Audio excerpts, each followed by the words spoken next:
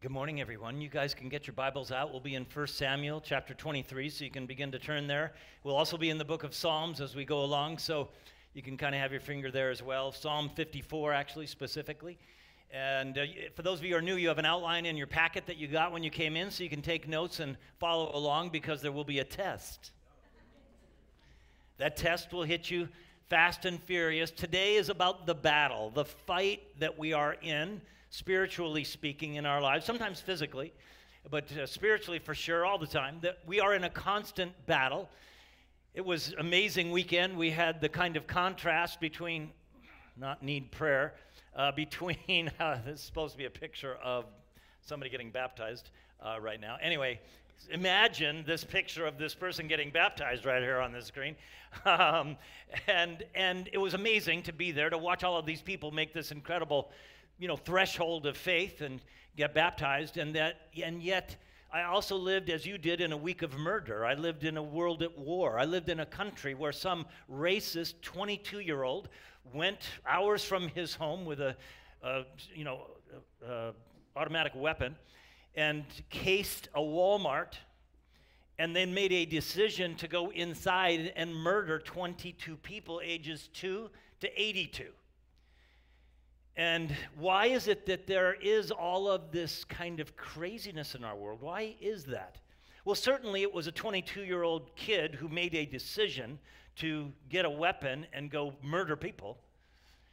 I don't know all the story of his family of origins, but he certainly is responsible.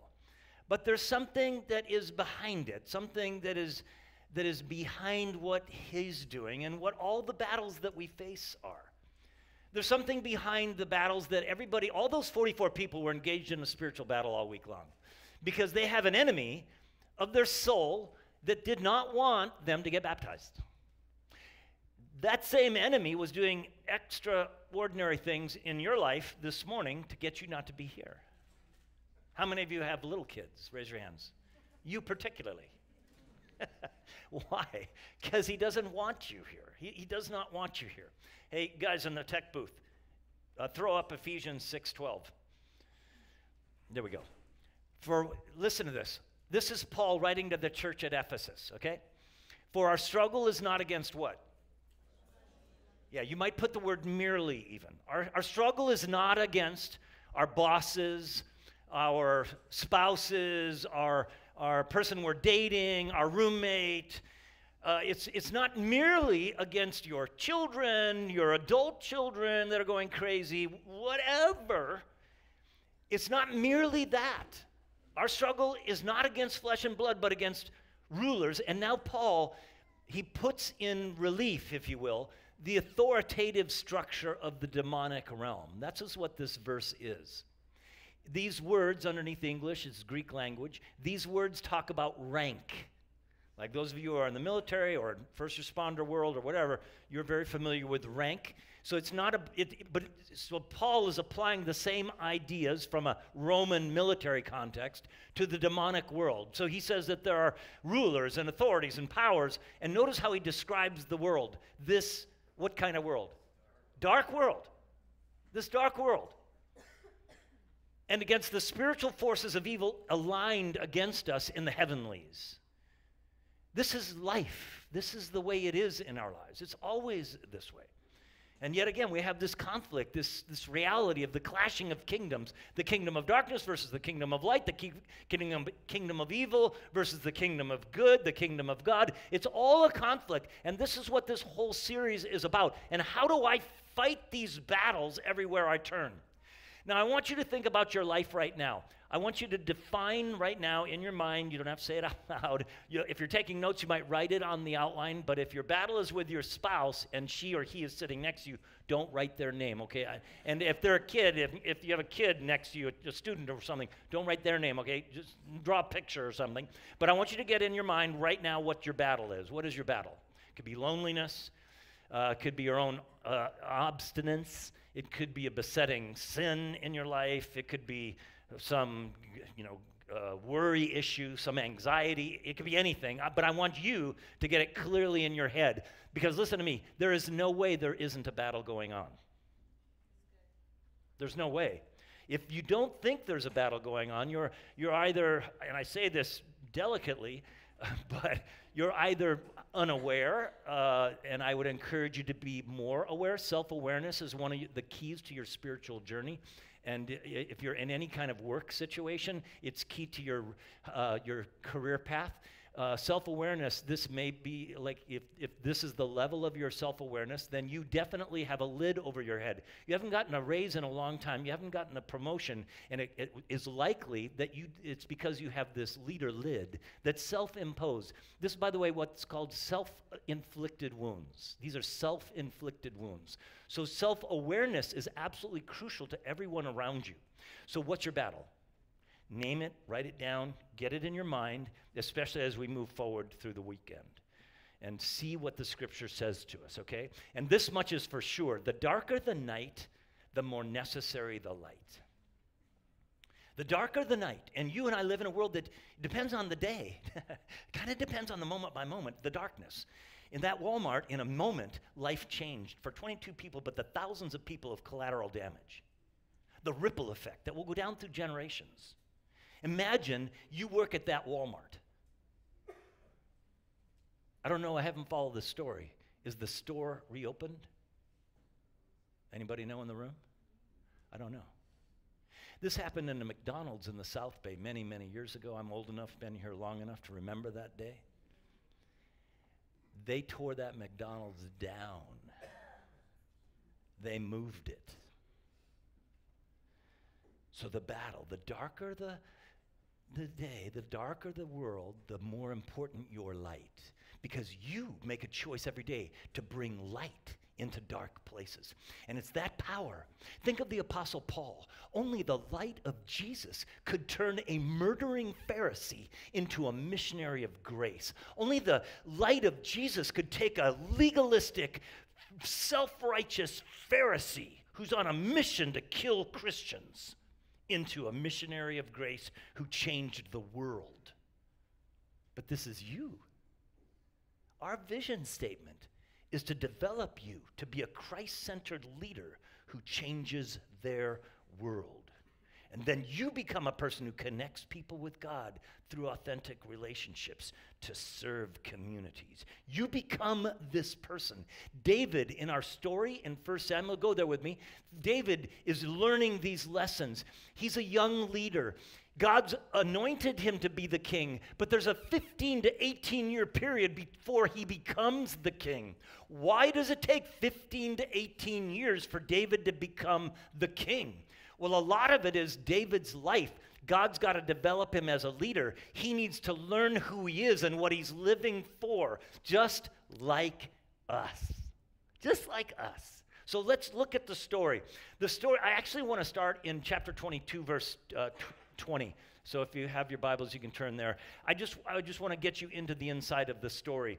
In chapter 22, what's become famously known as the genocide of Nob. Nob is a city where the priests of Israel live. So the high priest is there, his family is there. Saul, who's the reigning king of Israel, loses his mind spiritually over a protracted period of time and commits genocide against the entire priestly tribe in Nob. We're on the heels of that genocide. This has just happened, kind of like Walmart, okay? Kind of like that, right? So he kills everybody. He kills not only the priests, he kills their wives, he kills their children, he kills everybody in Nob.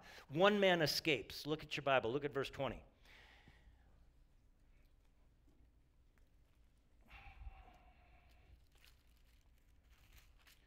It says, but Abiathar, we've been introduced to him before, if you remember. But Abiathar, a son of Ahimelech, son of Ahitub, escaped and fled to join David. So he's the heir, in the family line of the high priest, and becomes that ultimately with David. All right. He escapes. He told David that Saul had killed the priests of the Lord.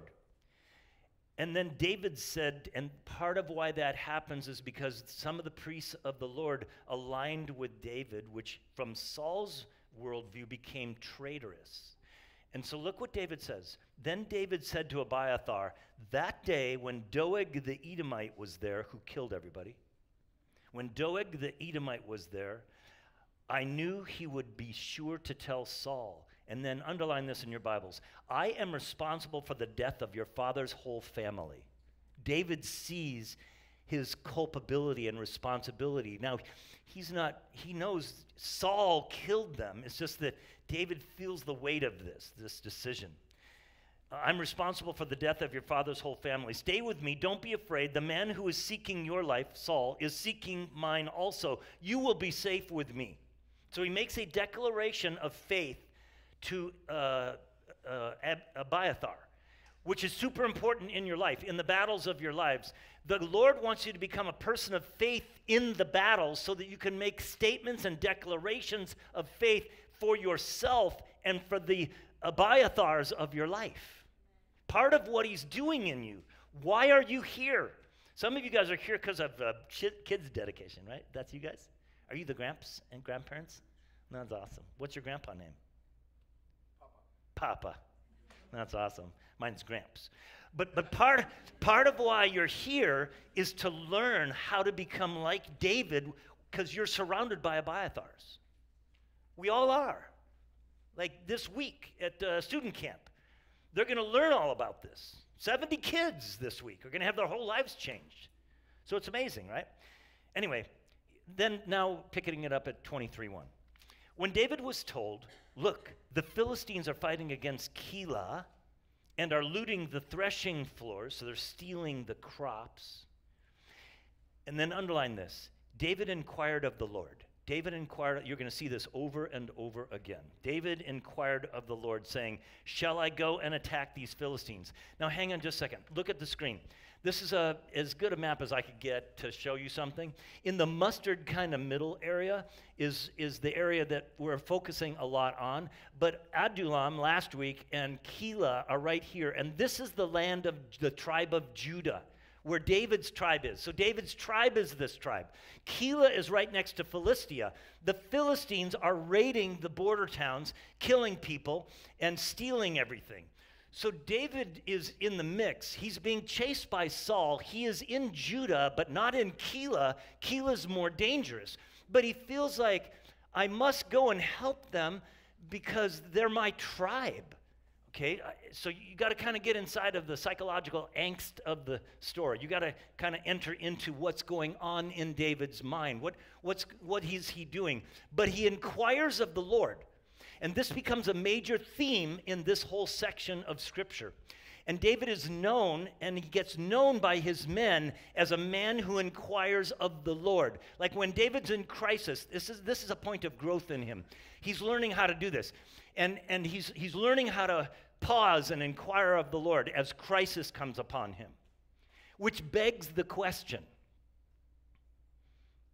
Let me ask it this way. If you are a Christ follower, raise your hand. Okay, not everybody is, so that's cool. You can put them down. Do the people in your world know that you are a person who inquires of the Lord? That was like 5. God's will for your life is that the people you work with, the people on your street, the people where you play, they know that you pray. That is the will of God. God wants you to stop being like a secret agent Christian, like James Bond. No one even knows you, like a SEAL team. We have a bunch of SEALs in the church. He wants you to go from kind of that world to like a frontline Marine. You know, somebody who's like marching into the enemy. I mean, you do it clandestinely as a SEAL, I get it. I'm just saying, blow it up into your world. Like God wants you to, he wants you to be known as this person, a person who inquires of the Lord. And you know how you're going to tell? Here's how you're going to tell when people in your world know this about you. They're going to, when they are in their battle, they know you're a person who prays. And guess what they're going to do? They're going to come to you. They're going to come to you. They're going to find you at work. They're going to find you wherever. Now, this is tricky now. If you are a kind person who inquires of the Lord, then they will come to you. If you are an unkind or like, let's say, just a jerk Christian. Let me just do it. Let me just say it. You're one of them. They're not going to come to you. They do not see you as safe. They see you as unkind. They see you as a jerk, somebody who's insensitive. Somebody who, if they came to you and shared their crisis with you, they think, now you may not be this way. It's just that you're setting off this vibe. You're setting off this vibe that says, like if somebody comes to me and confesses their brokenness, their sin, their crisis, whatever, they feel that you're going to judge them. So you got to scale that. I can't do it for you. You just got to do it. You got to, you got to deal. Man, did I really come to church this morning? Yes, you did. So let's go on in the story. Inquire of the Lord. The Lord answered him, yep, go attack the Philistines and save Keilah. But David's men, his own men now, they say to him, here in Judah we're scared spitless. How much more then if we go to Keilah against the Philistines? And again, remember, because it's a border town, so they're putting themselves in danger. So what does David do? Once again, David inquired of the Lord, and the Lord answered him, go down to Keilah, for I'm going to give the Philistines into your hand. Now, that's not the whole story. God just gave him his marching orders as much as he wanted, okay? So you got to be careful of that. We'll talk about it. So I'll give the Philistines into your hand. So David and his men went to Keilah, fought the Philistines, carried off their livestock, inflicted heavy losses on the Philistines, and saved the people of Keilah. Now Abiathar, son of Ahimelech, had brought the ephod down with him when he fled to David at Keilah. Now let me explain that to some of you who are new to Scripture. So the ephod in the priest world was like this breastplate with the 12 stones representing the 12 tribes of Israel on it. They were broken up into 12 tribes, the Israelites. So there's a tribe called Judah, which is where David's from, right? And Jesus is from the tribe of Judah. That's why he's called the Lion of the tribe of Judah. Anyway, so inside of the ephod in the high priest world is what's called the Urim and the Thummim. It's spelled U-R-I-M and T-H-U-M-M-I-M. You can Google that later. It'll be a lot of fun for you, trust me. And it was a way that in the ancient world they would determine the will of God. Yes or no question. Should I go down and fight the Philistines in Keilah? Yes. I sometimes wish I could be like that, where I just get to roll the dice and go, whatever. Imagine how simple that would make dating. Angela, should I date Eddie? God? Roll the dice. Yes. Perfect. It'd be such a simple world. But we don't do that anymore. In fact, the last example of that, casting of lots to determine the will of God, does anybody in the room know where it is? Last example. Not the fleece. It's in the New Testament. Yeah, Matthias. It's in Acts chapter 1. That's the last event of discerning the will of God with the casting of lots. Now we are people of the Spirit. Acts chapter 2, the Spirit, Pentecost happens. Spirit of God falls. Now we are people of the Spirit, led by the Spirit, guided by the Spirit, walking in step with the Spirit, all the spiritual realities of a New Testament world. It's oftentimes a little bit more complicated, and this is where it comes down to. Like, you have to be Spirit-led to allow God to pick your battles. You and I fight battles we shouldn't be fighting all the time. Allowing God to pick our battles. I'm talking about parenting right now. Okay? I'm talking about dating life. I'm talking about adult children, whatever. You have to be a person who inquires of the Lord. You have to be like David. This is why this story's in here. It's a contrast of he and Saul. And I don't have to show up to every battle. Thank you, Jesus. Like some of you die on every stinking hill in your life. Every hill is a battle. And you take it up. Because you're a godly person. And it's all twisted up in you. It's all twisted up in you. This is kind of the story of our lives a lot of times. Now, here it is.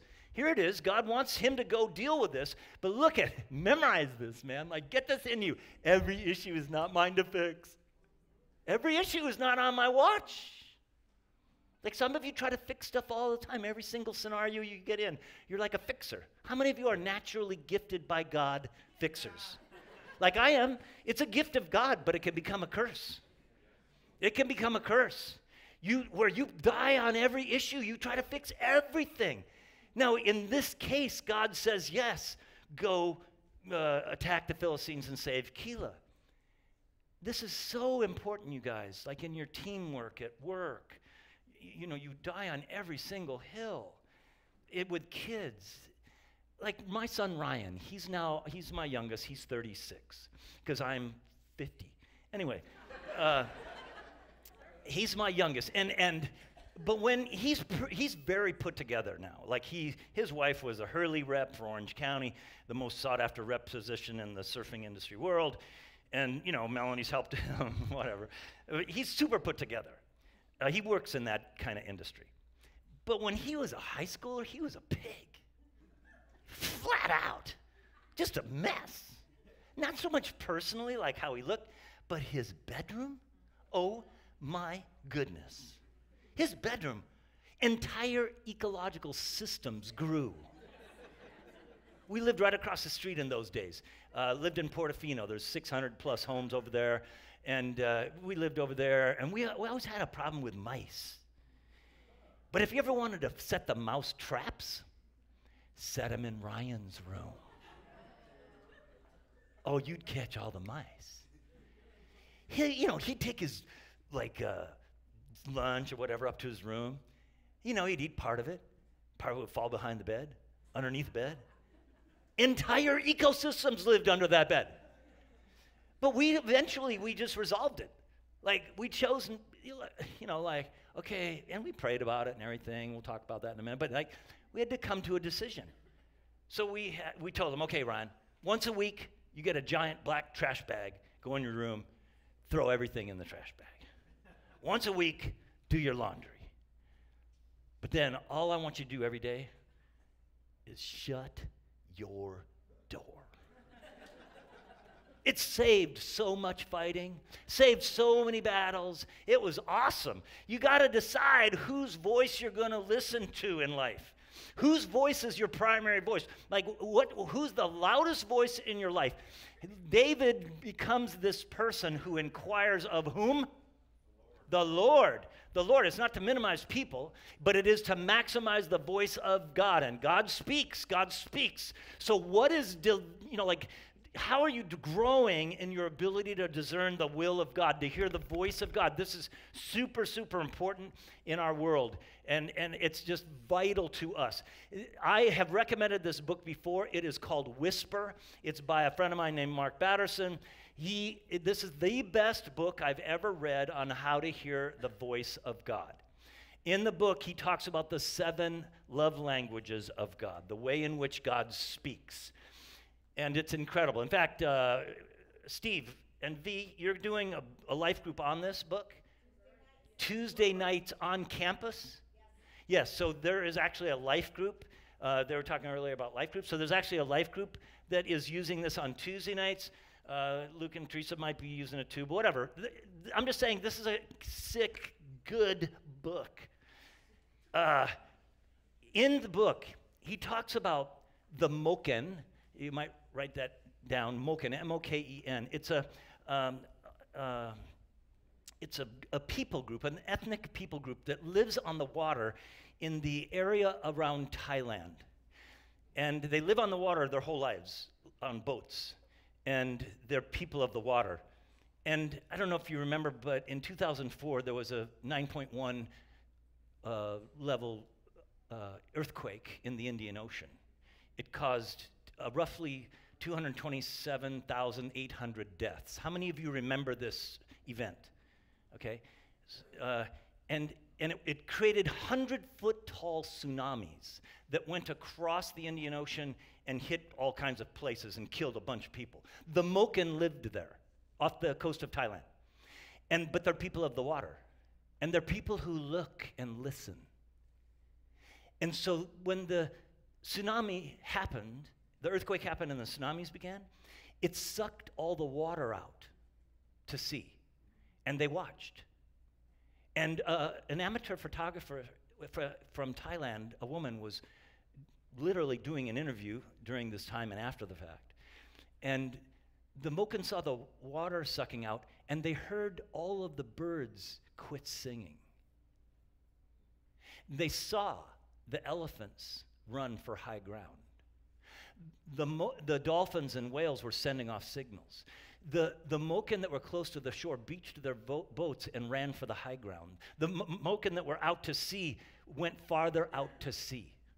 So 230,000 people roughly died. Not one Moken died. And why didn't they die? Because they could hear and they could see. Get it? This is God's will for you. You're in a world at war. You're in a world full of tsunamis. They don't come generally expected, you know? It's not like you know a crisis is going to happen. I've done a lot of marriage counseling in my life.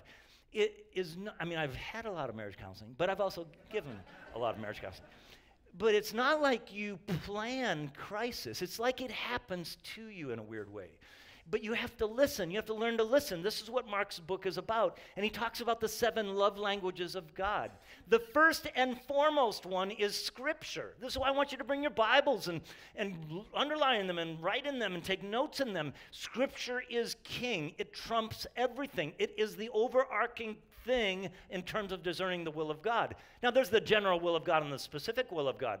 But the general will of God is in the book. You just have to read the book. Like, ought you be in a church as a Christ follower? That's not like a, I think I should pray about that. No. No. You don't have to pray about the direct, given will of God. Like, should I, commit to moral purity before I get married? I mean, I get that you pray about it. I'm not saying that. I'm just saying it's in the Bible. Why is it in the Bible? Because he knows that when I don't do that, I go off the rails. I run into the wall. I bloody my nose. I have a tsunami hit me. I die.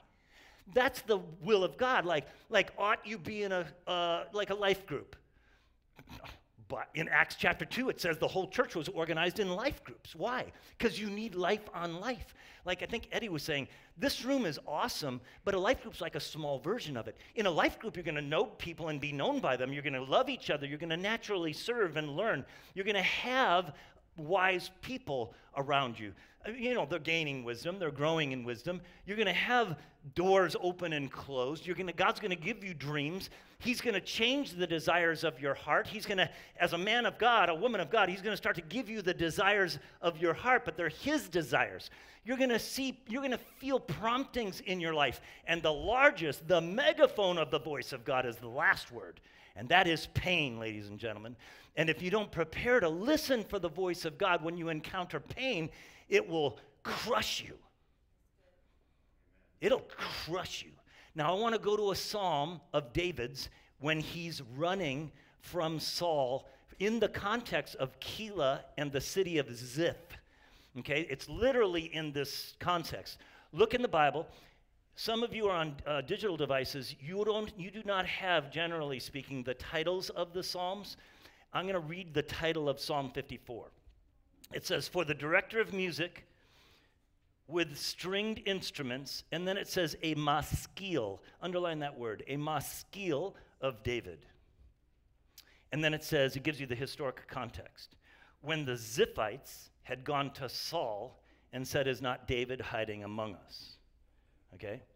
So a maskil is a musical written device, kind of like little signs we have in scores of music. But a maskil is not just that. It's also a song or a poem or a writing for the purpose of helping and encouraging others. Okay, in your God story, like what's happening in your life is not just for you. It's for the Abiathars around you. It's for the people around you. Your God story, God's writing your God story every day, and every day he's trying to help you to have this God story in you so that you can share your God story. So David shares his God story. It's Psalm 54. It's in the context of 1 Samuel. So look at what it says. We'll just read a little. Save me, O God, by your name. Vindicate me by your might. Hear my prayer, O God. Listen to the words of my mouth. Why does he say that to God? Because he feels like God's not. How many of you have been there? Yeah, you've all been there. I've been there a million times. We'll be there for the rest of our lives. If you're writing notes, write this down. Declarations destroy my doubts, and they destroy the doubts of others. Declarations destroy doubts. David is making a declaration of faith in the context of pain. This is the deal. The words of God, Scripture, which trumps everything, okay? Scripture is king, it's paramount. It's the Word of God. The Word of God has to get in my head, so I got to read it, memorize it, meditate on it. It's got to get to my heart. That's the 12-inch giant journey of faith. And then it has to come out of my mouth. When it starts to come out of my mouth, I start to change the world. When I get my words out of my mouth, it starts to infect and affect those around me. That's what David's doing. This psalm becomes very famous in Israelite history and Christian history. It becomes super powerful. Then he says, strangers are attacking me. Ruthless men seek my life. Men without regard for God. And then verse 4 is like kind of like the centerpiece of the poem, the song, the prayer. Surely God is my help. The Lord is the one who sustains me. Go down to the last verse. For he has delivered me from all my troubles. Hang on. In this context, has God delivered David from all his troubles? No. His world right now is hell on earth. What is he saying? Notice it's present tense, by the way. It's not will, it's has. Did you notice that when you read it? Always pay attention to the tenses. Pay attention to grammar. The Lord has delivered me from all my troubles. He's in the pain. So it's a declaration of faith. Do you get it? This is the will of God for you, that you start to live. Yes, you have the pain, but you get the purpose of the why. You get the why of the pain. This is key. C.S. Lewis wrote his classic work on this. Philip Yancey wrote his classic work on this. There's a man in our church named Ed Hodge. Ed has ALS. How many of you know what that is? If you don't, you can Google it. It's a debilitating, there's no cure for it. It kills you, slowly, painfully. It's a horrible death. Now, Ed's a super godly guy. Now, he's in the last stages of ALS. Get it? He comes to church in a motorized wheelchair. He was here last night, sat over there. He's got 2 daughters and a wife. He wrote me this email this week. It's his maskil. It's his God story to you. He's a part of your church. So I want to read it to you. Hi, Pastor Mike. This evening, as I struggled to stand, I wondered, why am I not depressed? I can't walk anymore. Why am I not devastated? Now, I know Ed, this is a dynamic in his life, okay? He struggles, of course, with depression and devastation, of course. He's normal, he's human. But listen to what he says. The answer is Jesus and our great hope in him. I want to live this out. He's talking about ALS. I want to live this out for his glory. The church goes on after I'm gone. And if I live this well, then I can encourage the body, the church. Foremost, he has in parentheses Donna, his wife, and Emily and Sarah. They're his kids.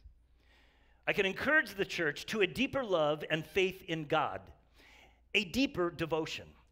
This gives me purpose and allows me to serve. Think about it. He has ALS. Apart from God's healing, he will die a difficult death.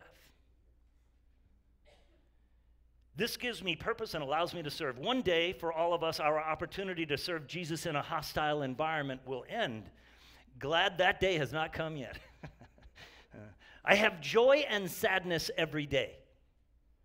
That is reality. Purpose and service keep my depression at bay. Listen to that. Purpose and service keep my and your and Ed's depression at bay. That is one of the secrets of life, ladies and gentlemen. Purpose and service. Love does. Love isn't just words, it's action, it's sacrifice, and he gets this. This is what drives him. What empowers a man who's now in a wheelchair, can't walk, he has a suction tube on his chair to help him. His muscles are going in his abdomen area, so he can't expand and contract his lungs. He can't breathe. This is how ALS people die. Purpose and service keep my depression at bay. Thank you for encouraging me and praying for me. You make it easier for me. I am honored to serve alongside of you. Boom. If I had a mic, I'd drop it. That's Ed. This is David. This is the psalm. This is the way it is. But you have to talk with God. You have to talk with God and actively listen to his response. God wants to talk to you. Who's the problem? We are. God's not the problem. I'm the problem. You're the problem, okay? And you got to be careful. Don't confuse your expectations with the plans of God. Ed has zero, and I've known him a long time. He wanted to see his daughters get married. He wanted to see his daughters. He's not a grandpa. He wanted to be a grandpa. He's not going to be a grandpa. I mean, barring a miracle, and I keep praying because my job is to pray in faith for a healing for Ed. I go visit him. I pray for him. I anoint him with oil. I pray for faith. I pray for faith, but I pray for healing. That's the will of God. I am duty bound to pray for the sick and have faith that God will heal them. That's what I do. That's what men and women of God do. But God's got his own dreams and plans of his for Ed. And God lives in a world, Ed lives in a world where there's Satan. Satan's warring against him and whatever. So it's all like that. And it's in this story, you guys. Look at the story. Look at 1 Samuel 23. Look at verse 7. Saul was told that David had gone to Keilah. So Saul the king was told that David had gone to Keilah. And he said, God has handed him over to me. For David has imprisoned himself by entering a town with gates and bars. And Saul called up all his forces for battle and to go down to Keilah to besiege David and his men. And when David learned that Saul was plotting against him, he says to Abiathar the priest, bring the ephod. David said, O Lord God of Israel, your servant has heard that Saul plans to come to Keilah and destroy the town on account of me. Will the citizens of Keilah surrender me to him? Will Saul come down as your servant has heard, O Lord, and tell your servant? And the Lord said, yup. Yup. He's like, what? Again, David asked, right? Like, why does he ask again? Because he's like, what? Again, David asked, will the citizens of Keilah surrender me and my men to the Saul? And the Lord said, yup. Look, you have to be careful of your expectations. Your expectations get us in trouble all the time, right? That's why asking instead of assuming brings clarity to what God is doing. It doesn't give you all the answers, but the contrast in the storyline is between David and Saul. One man inquires of the Lord, the other man doesn't. Who am I describing in your life? Are you a person who regularly, I'm talking daily, I'm talking moment by moment, practicing the presence of God, praying without ceasing? This describes you. You're walking in the ways of God, constantly wanting the will of God in your life. And you have to be careful of turning adversity with people. This is about your boss. You followed what you thought was the will of God, likely was, and your boss is a jerk. How many of you have ever been there? Raise your hand. You've ever been there? Yeah, if you haven't been there, you haven't worked much. Anyway, my staff says it about me all the time, but whatever. But you have to be careful. Don't triangulate God. Remember, your battle is not against flesh and blood, but against principalities and powers in the heavenly realms. This is what David's doing in the story. He's humble. And the Lord says, yep, that's what's going to happen. Uh-huh. And you have to remember something. God is always for you. Even when it doesn't look like it. Particularly, this is why declarations of faith are so important in your life. You declare the promises of God in your life. You declare the blessings of God in your life. You live by the blessings. You live by the promises. You apply them. Now, it's complicated because you live in a world that's broken. But you constantly assert the promises, the will of God. And you have to know when to move on and let God deal with your kids. You have to learn how to move on. Now, you're always parenting them. I've taught you this. You never stop parenting till you're dead. And even then you go to heaven. I don't know, we can discuss that. But whatever. You're never done. I'm just saying, a lot of times you have to let God fight the battles. You got to cut it out. Your kids are a mess. They're like mine. Whatever. Get over it. Deal with it. Your workplace is a mess. Get over it. Deal with it. Whatever. You got to let God be God. Look at what happens. Look in the verse. It says in verse 13, so David and his men, about 600 in number, left Keilah and kept moving from place to place. When Saul was told that David had escaped from Keilah, he did not go there. Why? Because of verse 14. This is your life. David stays in the wilderness strongholds. How long do I have to stay in the wilderness, Pastor Mike? I don't know. I get asked the question all the time. How long does it take a marriage to recover from an affair? Well, a long stinking time. I'm just saying. I don't know how long it's going to take you to recover. I don't know how long it's going to take you to recover financially from getting laid off or whatever the battle is. God does, and this much is sure. God did not give David into his hands. God does not want you to succumb to the enemy of your soul and live in this kind of depressed, dark place. He wants to lift you out of it. Yes, it's a battle. It's a battle for Ed. It's a battle for you. It's a battle for me. So what noise drowns it out? I want you to answer that question, not out loud. Don't answer it out loud. I just want you to know what, I want you to think of the question, what's the thing that comes in your mind? What's the thing that keeps you off your knees? It could be anything. I don't know what it is for you. I know what it is for me. What's it for you? What is it that competes for the voice of God in your life? What is it that's got your ears stopped? What is it that has, your blindness going on? And how are you caught in expectations? Like, are you mad at God? Talk to him about it. Work it through. He'll work it through with you.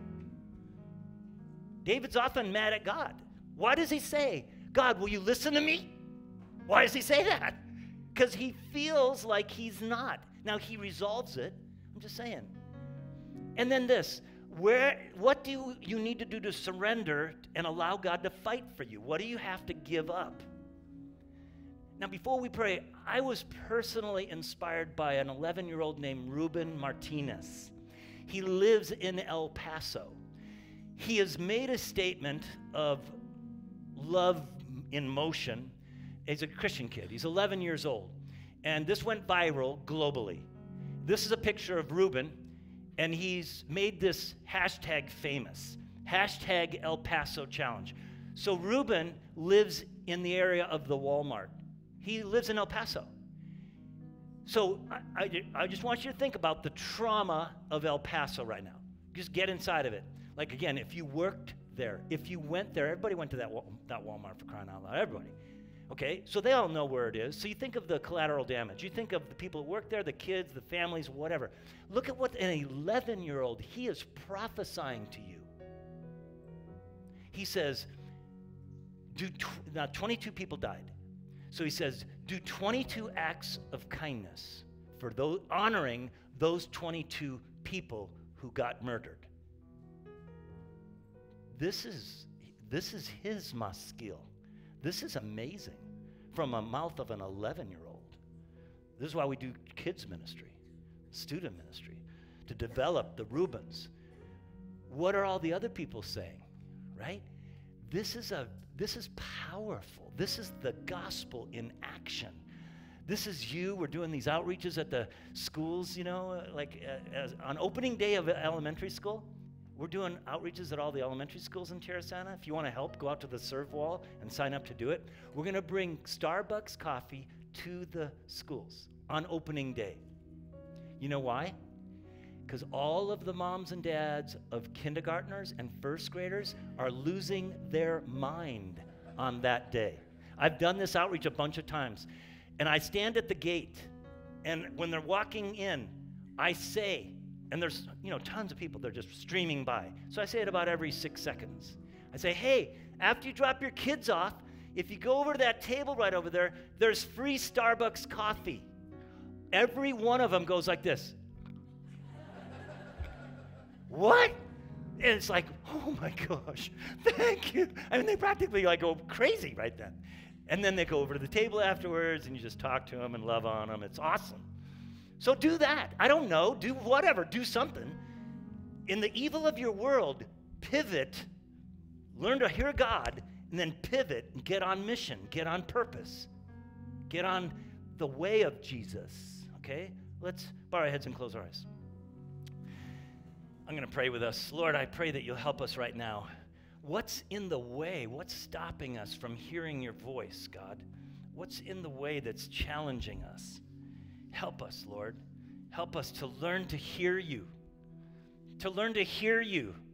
in the crazy of our world, in the battles that we fight as a country, as individuals, as families, whatever. Help us.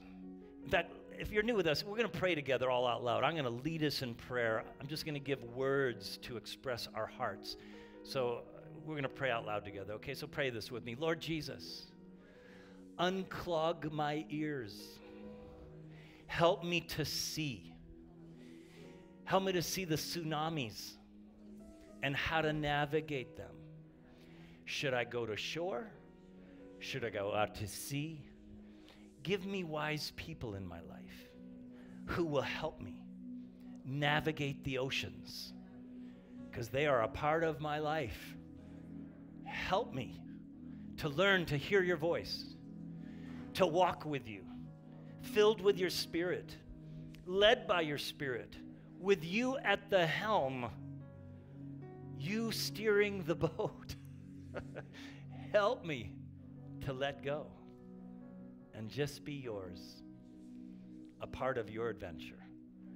In Jesus' name, amen. Give God a hand for what he's doing.